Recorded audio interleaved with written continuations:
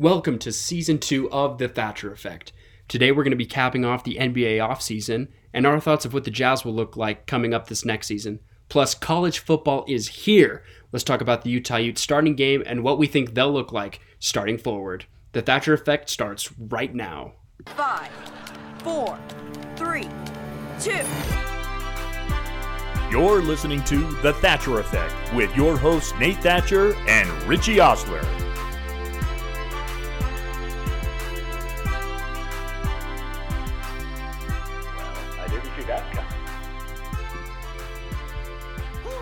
Football's right around the corner. Get in on the action with DraftKings Sportsbook, an official sports betting partner of the NFL.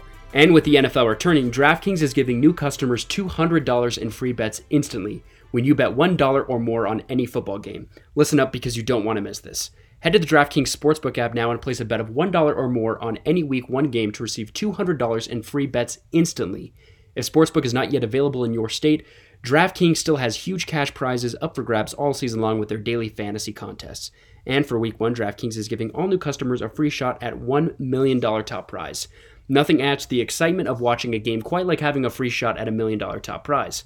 Download the DraftKings Sportsbook app now and use promo code THPN to receive $200 in free bets when you place a $1 bet on any football game. And get a free shot at $1 million top prize with your first deposit. That's promo code THPN for a limited time only at DraftKings Sportsbook, an official sports betting partner of the NFL. Must be 21 or older, NJIN or PA only, new customers only, minimum $5 deposit, and $1 wager required, one per customer. Restrictions apply. See DraftKings.com/sportsbook for details. Gambling problem? Call 1-800-GAMBLER or in Indiana, 1-800-9-WITH-IT. All right, guys, Season 2 starts today. We are so excited to be back after summer break. Richie, where have you been this summer? Oh, man, I've been places. California, really, and Salt Lake. That's kind of been it. Yeah, we've kind of taken trips. Yeah, well, see, I went to did a little road trip. I went through basically every state you can in the Midwest, which I don't know if I'll be back anytime soon. Went to Tennessee, Florida. It was a good time. I know we weren't able to have a lot of episodes over the summer just because we've been gone, but now that we've just started school again, we're back on a routine. We'll be able to do these every week. So a lot of you guys have been asking when we're going to start back up. So here you go. Season 2 starts today. And we've got a lot of information. The sports world has been blowing up. But of course, we emphasize on the Utah Jazz and the Utah Utes, but we're going to be talking all sports news today. So it's been a little bit since this has kind of died down, but the NBA offseason was pretty killer this year. We had a lot of moves around the league in both sides in the East and the West, including a lot of stars. Richie, what stood out to you, general sports news from this offseason in the NBA? It's kind of funny. I think people are talking about the same two teams that we've been talking about like the last couple of years. We're talking about the Lakers and the Nets. And I think those are the two teams that people are really interested to see what's going to happen this year. They both made some moves. The Nets just yesterday signed Paul Millsap, and there's talks of them re-signing LaMarcus Aldridge, as LaMarcus Aldridge has been cleared to play. With the Lakers, they had their Westbrook signing, and then it seems like they brought in a million guys on the minimum contract, guys that probably shouldn't be on the minimum contract. So I think people are going to really watch closely the Lakers and the Nets. And already looking at it, the Lakers are the preseason favorite to come out of the West, and the Nets are the preseason favorite to come out of the East. So I think those two teams are going to have a lot of chatter. But I feel like there's a lot of contenders this year. I think the Suns will be back at that level that they were at. A healthy Nuggets team could be really good. I think a healthy Jazz team with all of their pieces. And I'm really curious to see Hassan Whiteside and what he can contribute to the Jazz from a backup center role, as well as Rudy Gay off the bench. I think the Jazz have upgraded their bench and they've addressed some of their issues. And I know as Jazz fans, we say it a lot, but hey, we might have a real shot this year. And I mean, I feel like there's probably like 4 or 5 teams in each conference. I'd say with the Western Conference, you got Lakers, Clippers when Kawhi comes back, Jazz, Nuggets, Suns, and then Portland's right there, Dallas is right there. And then in the East, you got Brooklyn, you got Miami, Milwaukee. I think Philadelphia is a big question mark. It's exciting to see what's gonna happen with Ben Simmons because there's been so much talk, and it seems like something's bound to happen. We just have no idea when. And then I think the fifth team in the East is probably Atlanta. And so you look at it across the board, and there's a lot of competitive teams, and I think it's going to be a really fun NBA season.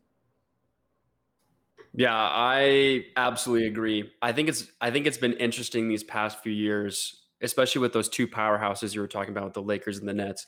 It just seems like every year they're switching their deep bench rotation just to the extreme. It's like a different Lakers team. Ever since LeBron came, I feel like it's just a completely different Lakers team every year, but they're always stacked. And it doesn't surprise me that even after the Bucks win the NBA championship, they're not even the front runners anymore. Again, it's going to be the Lakers when LeBron's on there, and it's going to be the Nets with the full healthy starting three, those big three. You were talking about the Jazz. They had a very interesting offseason, I think. Obviously, the Jazz knew that they really couldn't get a ton of star players or do a lot of rotations, basically. I think their biggest concern, especially after that just complete blow in the second round of the Clippers, was really looking at guarding the wing. I think having added depth at those like 8, 9, and 10 guys off the bench. I think the Jazz had a really good, maybe first 6 or 7 players that could really contribute. They knew their roles on the team, but it just felt really like in that second round, they were really slipping when it came back to those kind of 8, 9, 10th rotation type guys.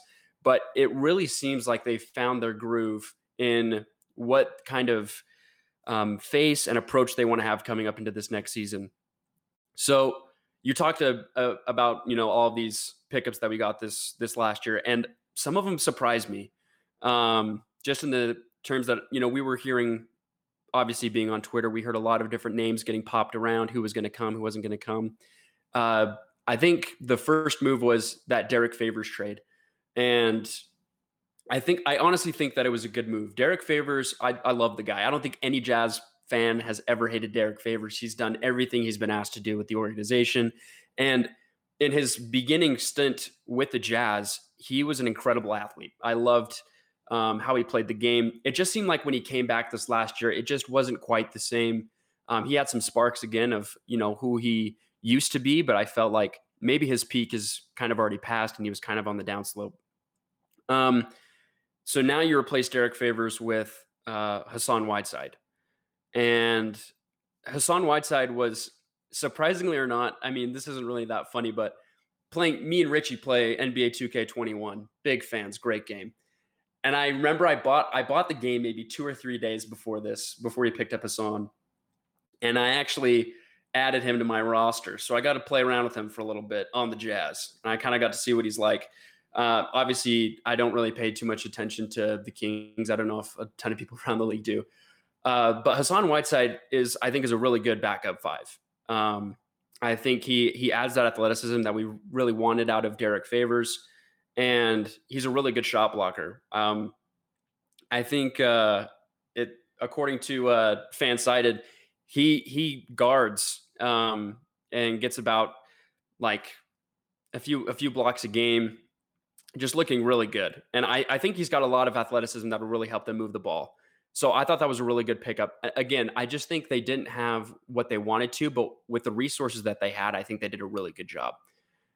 Eric Pascal, that one was kind of later. This one interested me because Eric is a childhood friend of Donovan's, which I think was a really good move by the Jazz.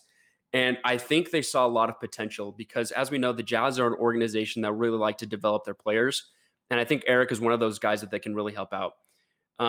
Eric Pascal is, again, he's also only 24 years old. He played with the Warriors. He was averaging about 20 points per 36 minutes for those guys. And he shot almost about 57% from the field. 6'6", 225. He's a great athlete. You look at some of his highlights and what he does. I really like what he can add to the Jazz. I think what they're really looking for is trying to find that added depth. So when those starting 5 go off, it's not that big of a drop off. I think we can expect a lot from Jordan Clarkson. Not sure about Joe Ingles. I mean, I love the guy, but I really want to see what he's going to be like this year. But I think these pickups are really critical to see. The Jazz are putting all their chips in for this year, like you said. Like, this is the year that they want to go. And obviously, the Rudy Gay pickup was a really big one as well, on a 2-year, $12 million contract. I think he also can be able to help them with their spacing on the floor, I think, especially in the second unit, to be able to help to defend all positions. And he's an older guy, right? I think the Jazz were able to pick up some seasoned veterans in the NBA. But I think even with his stint with the Spurs, even this last year, you were able to see how much he can add and show to these young guys. And I think that's what really kind of convinced me of what he can do with this Jazz team, is kind of the mentorship and leadership role he took with this Spurs team this last year. Do you have any final takes before we move on about this Jazz offseason? Do you think that this team is a team that can win a championship, or how far, before the season starts, how far do you think this team can go? Well, I think there are a couple factors that are going to be really important to see to decide if the Jazz are really going to be a contributor, and a competitor. With that backup unit, you have Pascal, you have Whiteside, you have Rudy Gay, Joe Ingles, and Clarkson. And so that's a pretty solid backup unit. But you have to kind of look and see how much of Whiteside you're going to be getting. Whiteside is a career stat stuffer. I think that's kind of the narrative around him. He's always had good stats. You look at his stats even from last year, he averages 8 points. He averages 6 rebounds in like 15 minutes a game. So that's like pretty solid. And 2 years ago when he was in Portland, and Nurkic was injured, he's actually really good. He was super productive. So it's going to be interesting to see if we get the Whiteside from last year or the Whiteside from 2 years ago, where he was a really key contributor to that Portland team, and he helped them get into the playoffs. With Eric Pascal, I love that signing. Not that signing, that trade. I thought it was a great trade for a lot of reasons. You keep Donovan happy. Donovan, he really has 2 best friends in the NBA. It's Eric Pascal and Royce O'Neal. And so you got 2 of his guys on his team. And I think that's sweet. Pascal, he's kind of had an interesting role with the Warriors. 2 years ago when they lost KD, Steph was injured, Klay was injured for a lot of the season, for the entire season. That Warriors team was trying to figure things out, which led Eric Pascal to get a lot of minutes. And he finished first team rookie that year and averaged like 15 points. And then the next year, the Warriors are a little bit more competitive. And so I've heard this comparison. Eric Pascal is a lot like Juwan Morgan. The only difference is Eric Pascal has played like 3,000 more NBA minutes. And I think that's a pretty fair comparison. Pascal, he plays really good defense. He's a good rebounder. He's a capable three-point shooter, and he's a capable scorer. And I think, maybe the Jazz already had that guy in Juwan Morgan, but you just didn't have the experience. So now you're bringing in an experienced guy who's played a lot of minutes, but he's still relatively young. And it's exciting to see what he can contribute. Rudy Gay, I'm stoked about Rudy Gay. He's a career solid teammate. He hasn't averaged under 10 points a game his entire career. That's 14 seasons. Recently, he's improved his three-point shooting. He's become more of his role in San Antonio was more of a play through him, and he didn't have to have the ball in his hands all the time, but he was still super productive for them.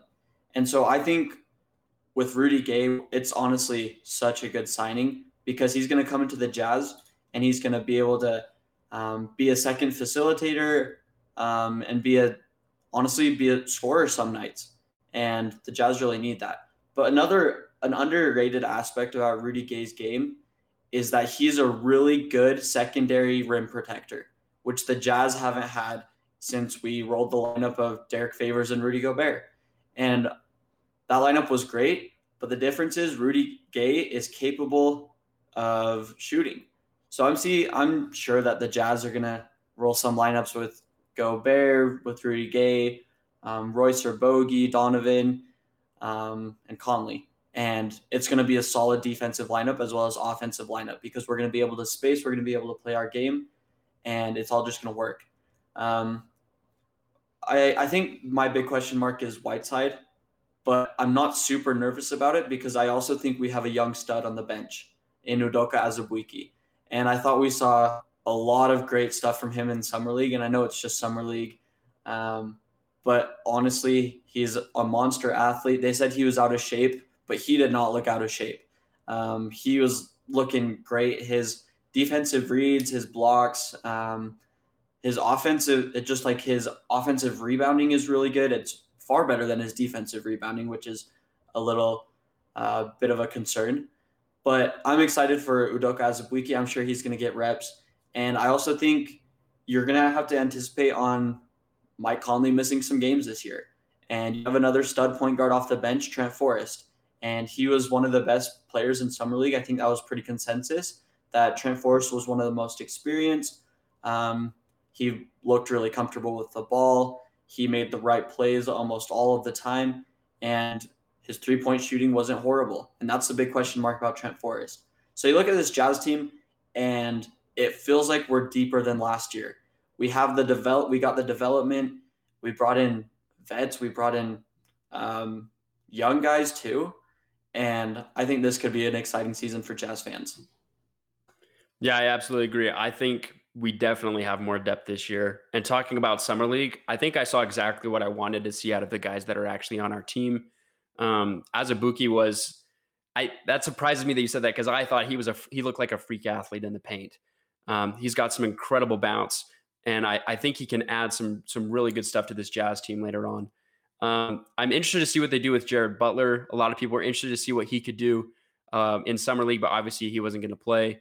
So we'll see how they decide to use him in that rotation, if they want to use a little bit more of him, or if he's going to be playing more of a bench type role come fall. That's going to be an exciting season. So stay tuned for what else we've got going with the Jazz. But man, college football is here, and that's going to be our main topic of discussion today. So for most of all of the episodes that we've done, it's mostly been Jazz and NBA talk.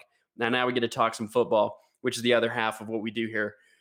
College football has gone through a very interesting period. Last year with COVID, just a lot of shakeups. It was just a weird schedule going on between all the Power 5 conferences.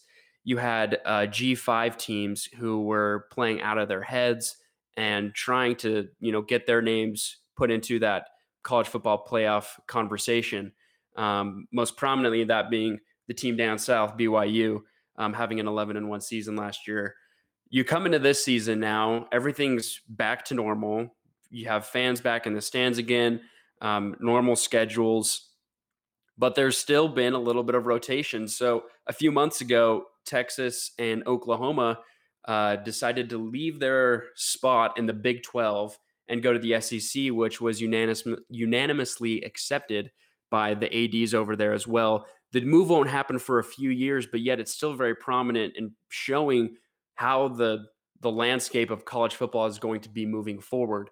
And then today we hear some big news coming from the Big 12 that they're highly considering, and it's most likely that BYU, UCF, Cincinnati, and Houston can be the 4 teams that they will add to their conference, which I think won't necessarily be a Power 5 conference anymore. I would kind of count it as like a Power 4, 4.5. They just don't seem to have programs that are as prominent as a lot of others in Power 5, but I still think it's a very good conference with these 4 teams. I think these teams have had seasons in the last decade that they have proven that they can really stay with the top dogs in bowl season, in non-conference scheduling. And obviously us as Utah fans know that BYU really wants to be in a conference. You talk to any BYU fan and they're just dying to get into a conference. And I think that this is their best shot in trying to get a really good schedule again, a consistently good schedule, and trying to improve in that category. Because ever since they've gone independent, it's just been a rough stretch where they're playing just the local high school team one week and then they're playing USC the next. And it's just been up and down. This year they have a really good schedule coming forward, but it'll be interesting to see what happens. Kyle Whittingham has said that he thinks that the landscape of college football will start to look like a mini NFL probably within the next 10 to 20 years, to the point where maybe conferences will dissolve and it turns into kind of like the NFC, AFC, and, you have this granddaddy of them all type Super Bowl. You have, it'll look like that landscape in the future, which I see pros to it and I also see cons to it. I think one of the biggest attractions for me as a college football fan is just the tradition. I just love what comes with college football.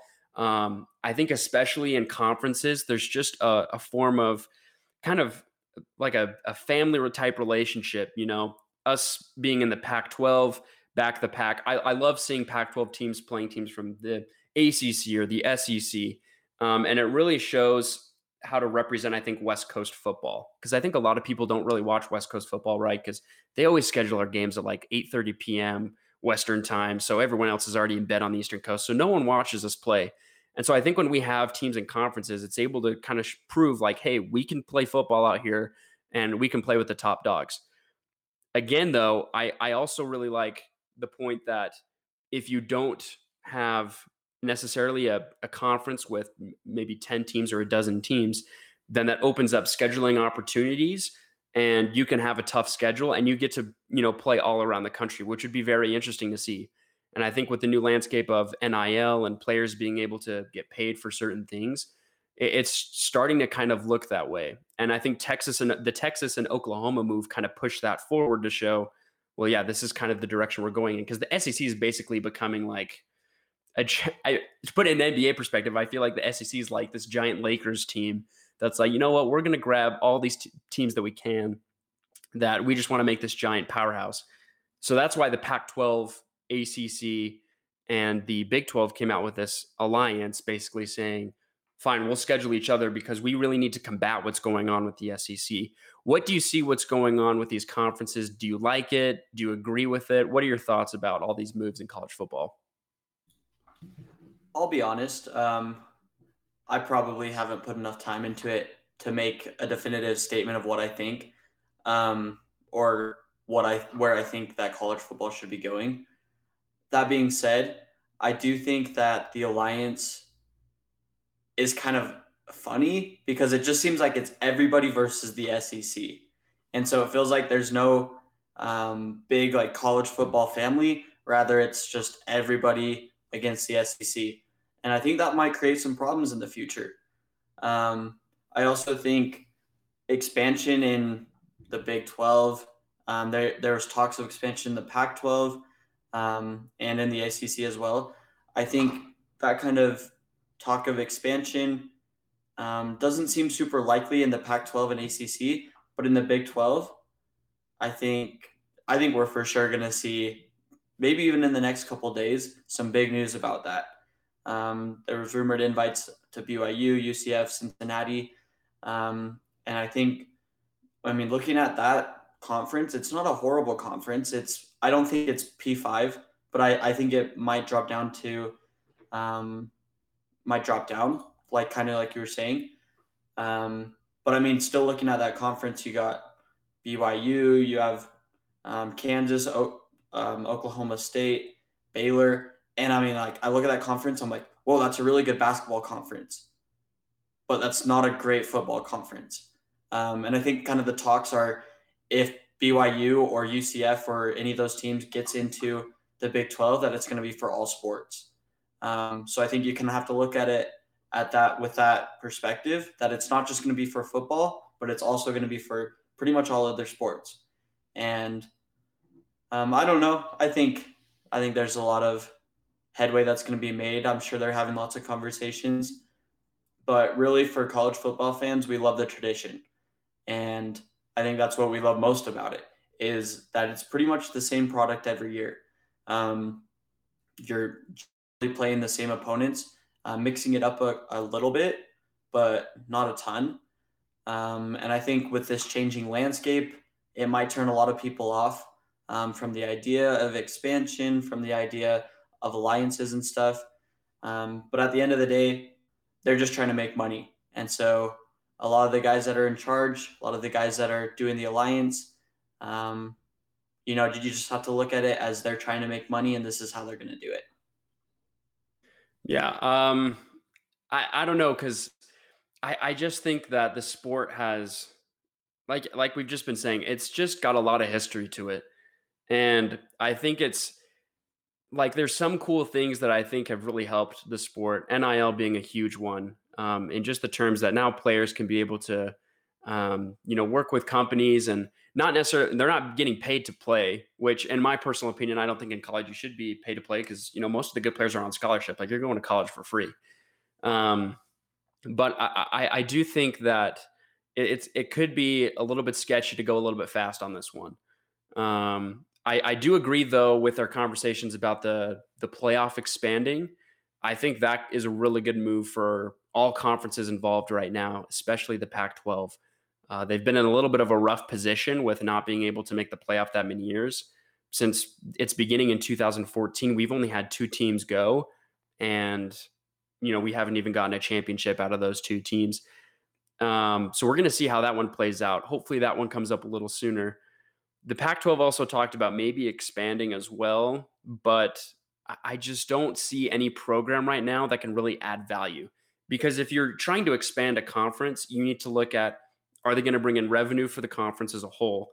What you have to look at football and men's basketball. As the Pac-12 commissioner stated this past month, like those are the 2 sports that give you the most attraction. They give you the most revenue. And so if those 2 teams are not doing well, then they can't really add anything. Like you look at the Pac-12, their Olympic sports are probably unrivaled in the country. Like, men's diving or track and field at Oregon. You have swimming at Stanford and Cal. Just all these different sports that the Pac-12 has so many national championships in so many categories, but it just fails to prove that they are good in football and men's basketball. We just haven't seen that. And I think this last March Madness kind of showed a little bit of the Pac-12's talent, but they need to be consistent with it. And that can really prove that the Pac-12 isn't really a weak conference. I think we just beat up each other a lot because these teams are very competitive. You look at, even the SEC has teams that just aren't really able to compete, like, Arkansas or Kentucky in football. I mean, even in the Pac-12, sure, you have like, the Oregon State and right now the U of A, but especially in basketball, I mean, we were just all beating each other. And then I'm looking at teams in March Madness that even Utah beat that didn't even make it to any postseason tournament. And these teams are going far in March Madness. So I think the Pac-12 is a lot stronger than people make it out to be. But as of right now, I just don't think that there's anyone they can add that would really add to, in terms of revenue, what they can add to the conference.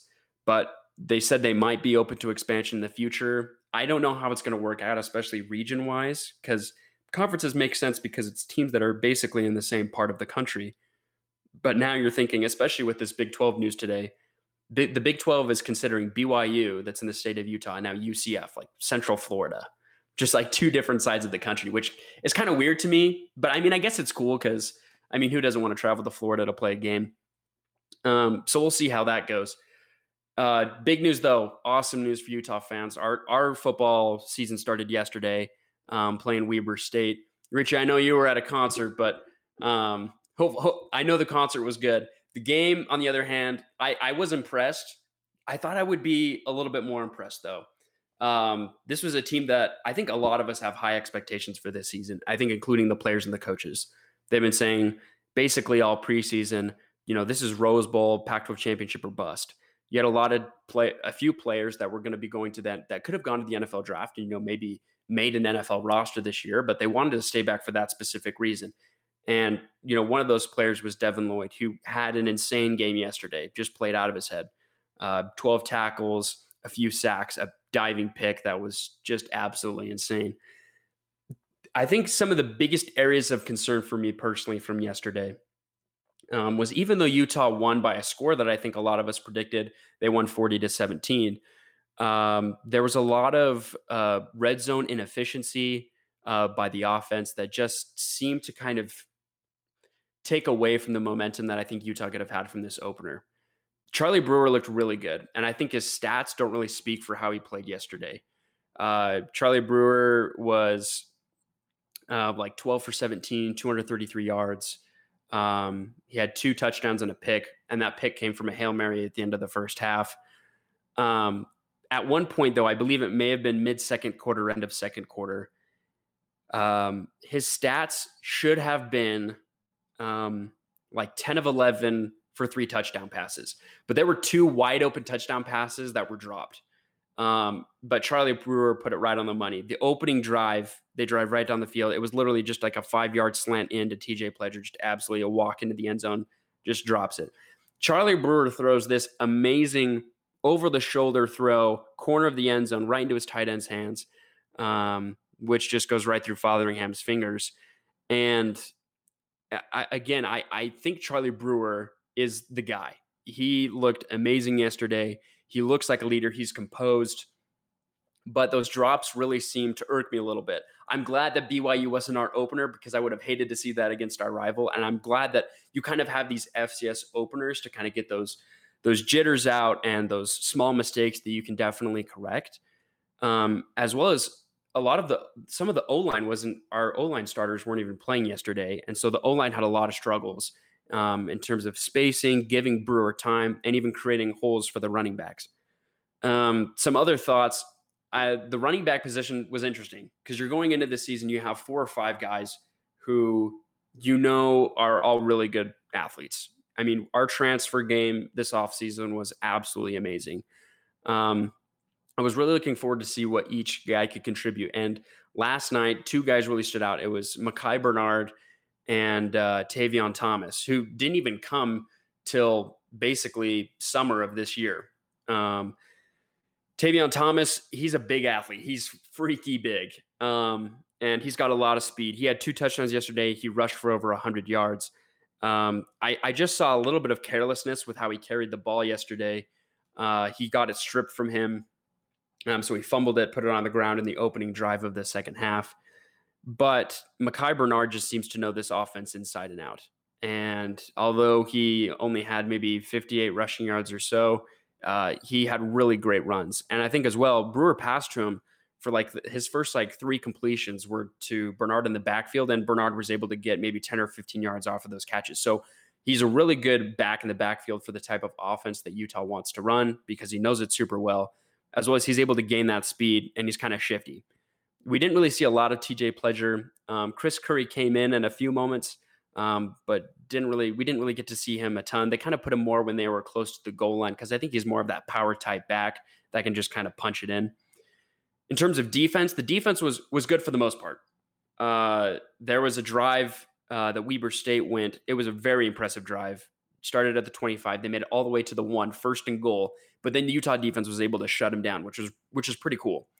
The linebacking core is amazing. Nephi Sewell and Devin Lloyd, like I was saying before, are 2 guys that I think can really step up for this team this year. Devin Lloyd, if he keeps playing like this, he's going to be a first round, maybe second round pick come draft time. The secondary had a few struggles. They had a few passes that were able to get behind him, but for the most part, their coverage was pretty well received, as well as I think the tackling was very good. We saw very few missed tackles. Special teams was a big blow. So Weber State has probably one of the best returners in the country, and he was able to return a kick 100 yards right after Utah gets their opening field goal. And right after that is when Utah goes into an 1.5-hour weather delay, which as a fan, I'm freaking out because I'm like, are you kidding me? We're ending on the worst play of the game, and now these players are going to have to go back in the locker room. What do you even do during weather delay? You playing like Rubik's Cube in there? Like you just have to wait around and wait for this rain to go away. And so it's like, your coaches can't hype you up for another 1.5 hours. But Utah came out and was able to perform well. But the special teams was also a little bit shaky. You had a missed PAT, which is very rare. And again, that blown kickoff coverage. There was just few errors that I think that can be tweaked. But I think this Utah team has a lot of potential going forward through this year. I'm interested to see what happens in the BYU game, but I don't really know how to judge what I want to see until BYU plays Arizona in Vegas tomorrow. So, Richie, I know you haven't watched the game. Maybe you have watched the game. You didn't watch it live, but what are your thoughts on this Utah team, even from the preseason and coming into today? Well, I've seen enough of the game to make a couple definitive statements. I think we have one of the best, if not the best, tight end cores in the entire nation, and I'm really excited about those 2 guys, Keithy and what's the other guy's name? Kincaid. Yeah. I'm stoked about those 2 guys. I think they're going to be really big contributors. And oftentimes I feel like tight ends can really help you, especially in the red zone, to figure out some of your problems. They're taller, and generally they just get in the right spots, and they're not, they're not targeted as much by the defense. So I feel like that is going to be really crucial to Utah's success. Watching Charlie Brewer's throws, man, he's good. He's so accurate, and I feel like it's something that Utah's had in the past, but it feels like it's been a while since we've had just like the accurate type of quarterback. I was super impressed by one of his plays where he runs out of the pocket and he's running and he throws it while running. And I feel like that's something we haven't seen since Tyler Huntley. So it's really refreshing to have a guy that can make plays out of the pocket. You know, he doesn't need that O-line to be perfect all the time, because frankly, that's a problem that Utah has, is having a good O-line. I feel like we always have issues with our O-line. I think it's probably our most consistent issue through the years. I'm a little bit disappointed that some of our O-line guys couldn't play, because looking at all the position groups, I think if there's one group that needs to get their first game jitters out, it's definitely the O-line. And so some of those guys, hopefully they play against BYU, and hopefully they're just ready from the start and they won't make some of those errors that we've seen in the past. Looking all around the board, I feel like our offense is really solid. I was super impressed with Tavion Thomas. The guy, he had 12 carries last night for 107 yards, averaging 8.9 yards per carry, with 2 touchdowns. His longest was 20 yards. I think Tavion Thomas is probably that guy going forward. I'm kind of curious to see what he could do with maybe 19 or 20 carries a game and where he could take us. Watching him, he reminds me a lot of Devontae Booker. And I feel like, looking at Utah running backs, we're always wanting to look at the past because we've had such good running backs. But Devontae Booker is kind of the guy that stood out to me just because of Tavion Thomas's strength as well as his speed. And I think for that reason, Tavion Thomas is going to be super successful. I hope he becomes the number 1 guy. But that being said, I like that position is competitive. I like that Micah Bernard is also also had really good runs. He only had 6 carries for 35 yards, but that's exactly what you need out of maybe your second string running back. And maybe he's going to be that guy that can make plays when Tavion Thomas can't figure out how to make plays.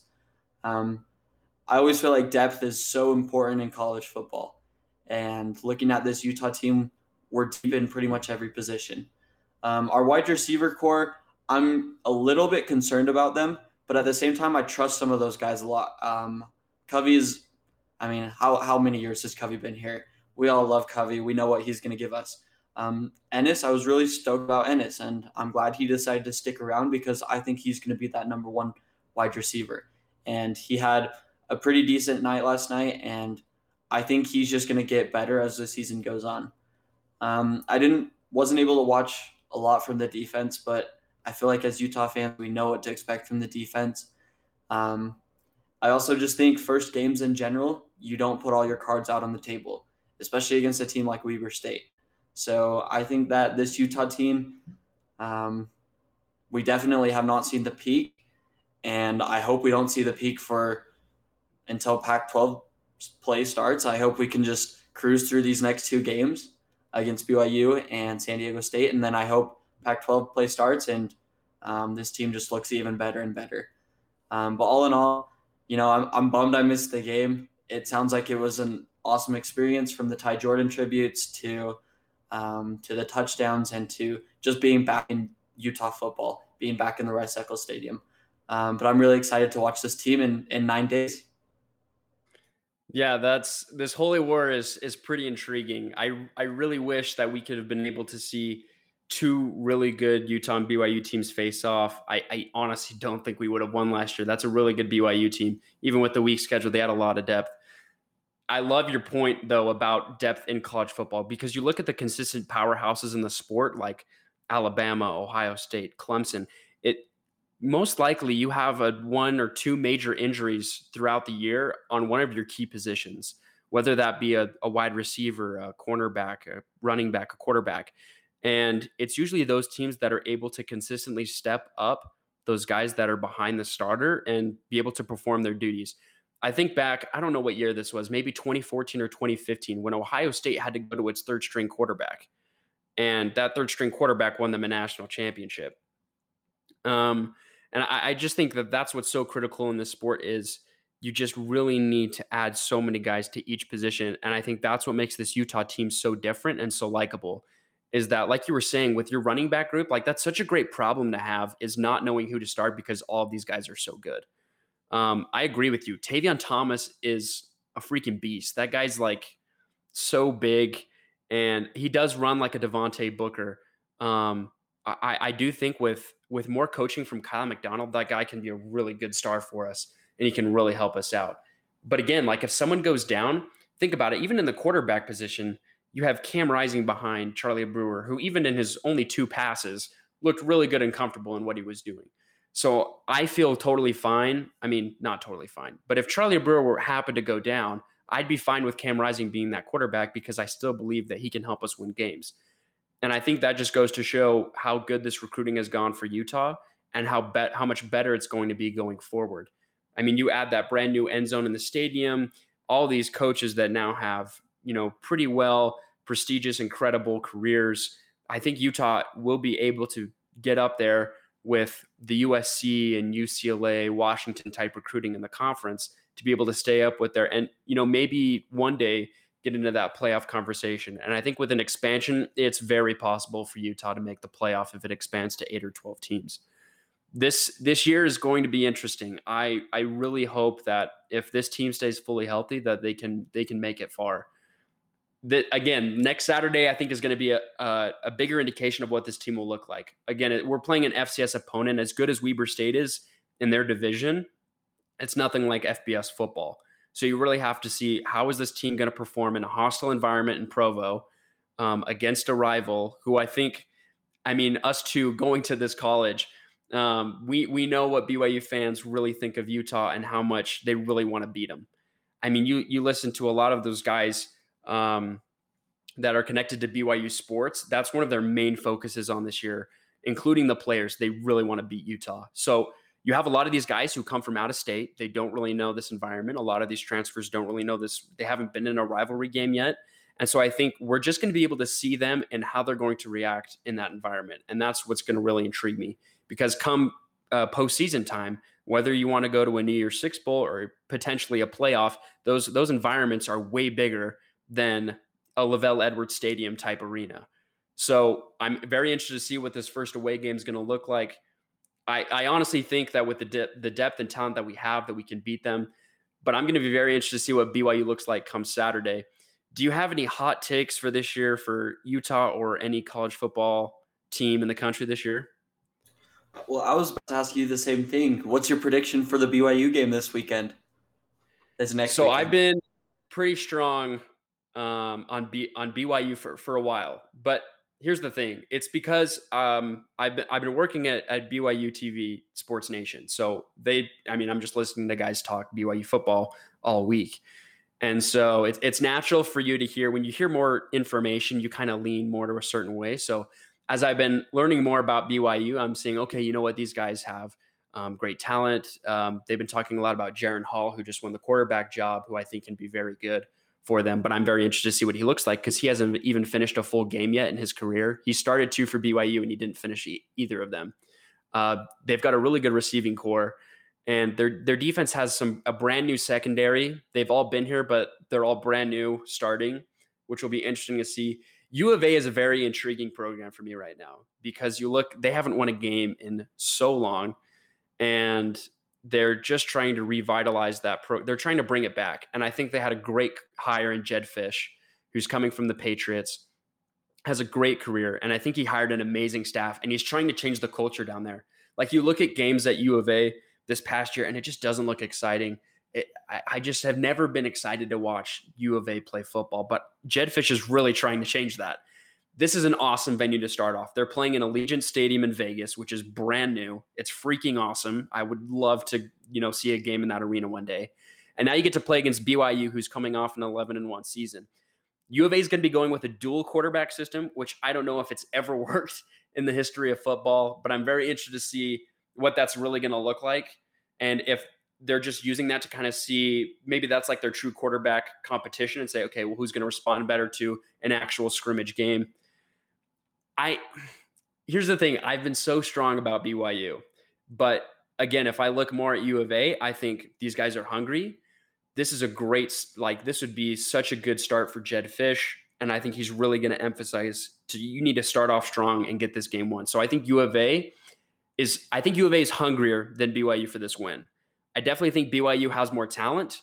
And, I think they definitely on paper should win this game. But I think U of A's situation really intrigues me. This is hard. I'm going to say BYU by 3 points. I think it's going to be close, but I think BYU is going to sneak off with a win. What was your prediction for this game? Oh, I have no idea. I wanted to hear your takes on it. Looking at this Arizona program, it feels like they're in complete rebuild, and there's a lot of hype around this BYU team. And I'm more aware of that now. And I think BYU is going to beat them. Really, I'm curious to see the outcome of this game because I think it will affect BYU versus Utah. I think if BYU loses this game, then they're going to come out really strong against Utah, and they're going to be really mad.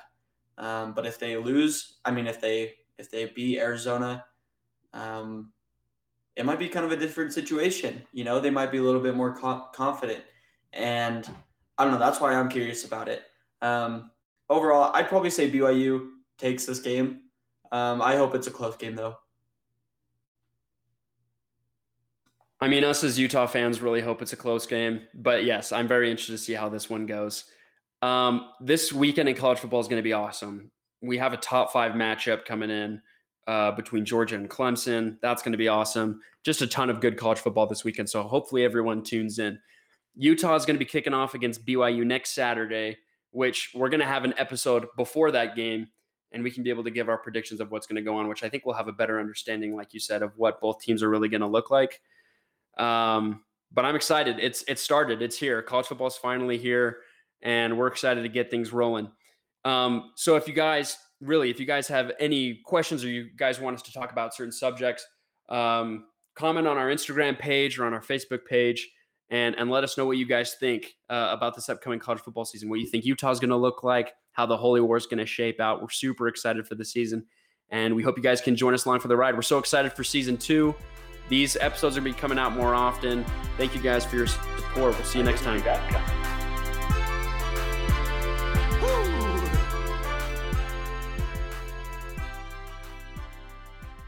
Richie and I would like to thank you so much for listening to this episode of The Thatcher Effect. If you liked what you heard, please make sure to subscribe to future episodes and invite your friends and family to join us on the ride on Apple Podcasts and Spotify. If you'd like to hear more about our episodes, make sure to follow us on Instagram and Facebook at Thatcher Effect Podcast. We'd like to thank Money Wizard for the intro music and the Basketball Podcast Network for hosting us. We'll see you next week.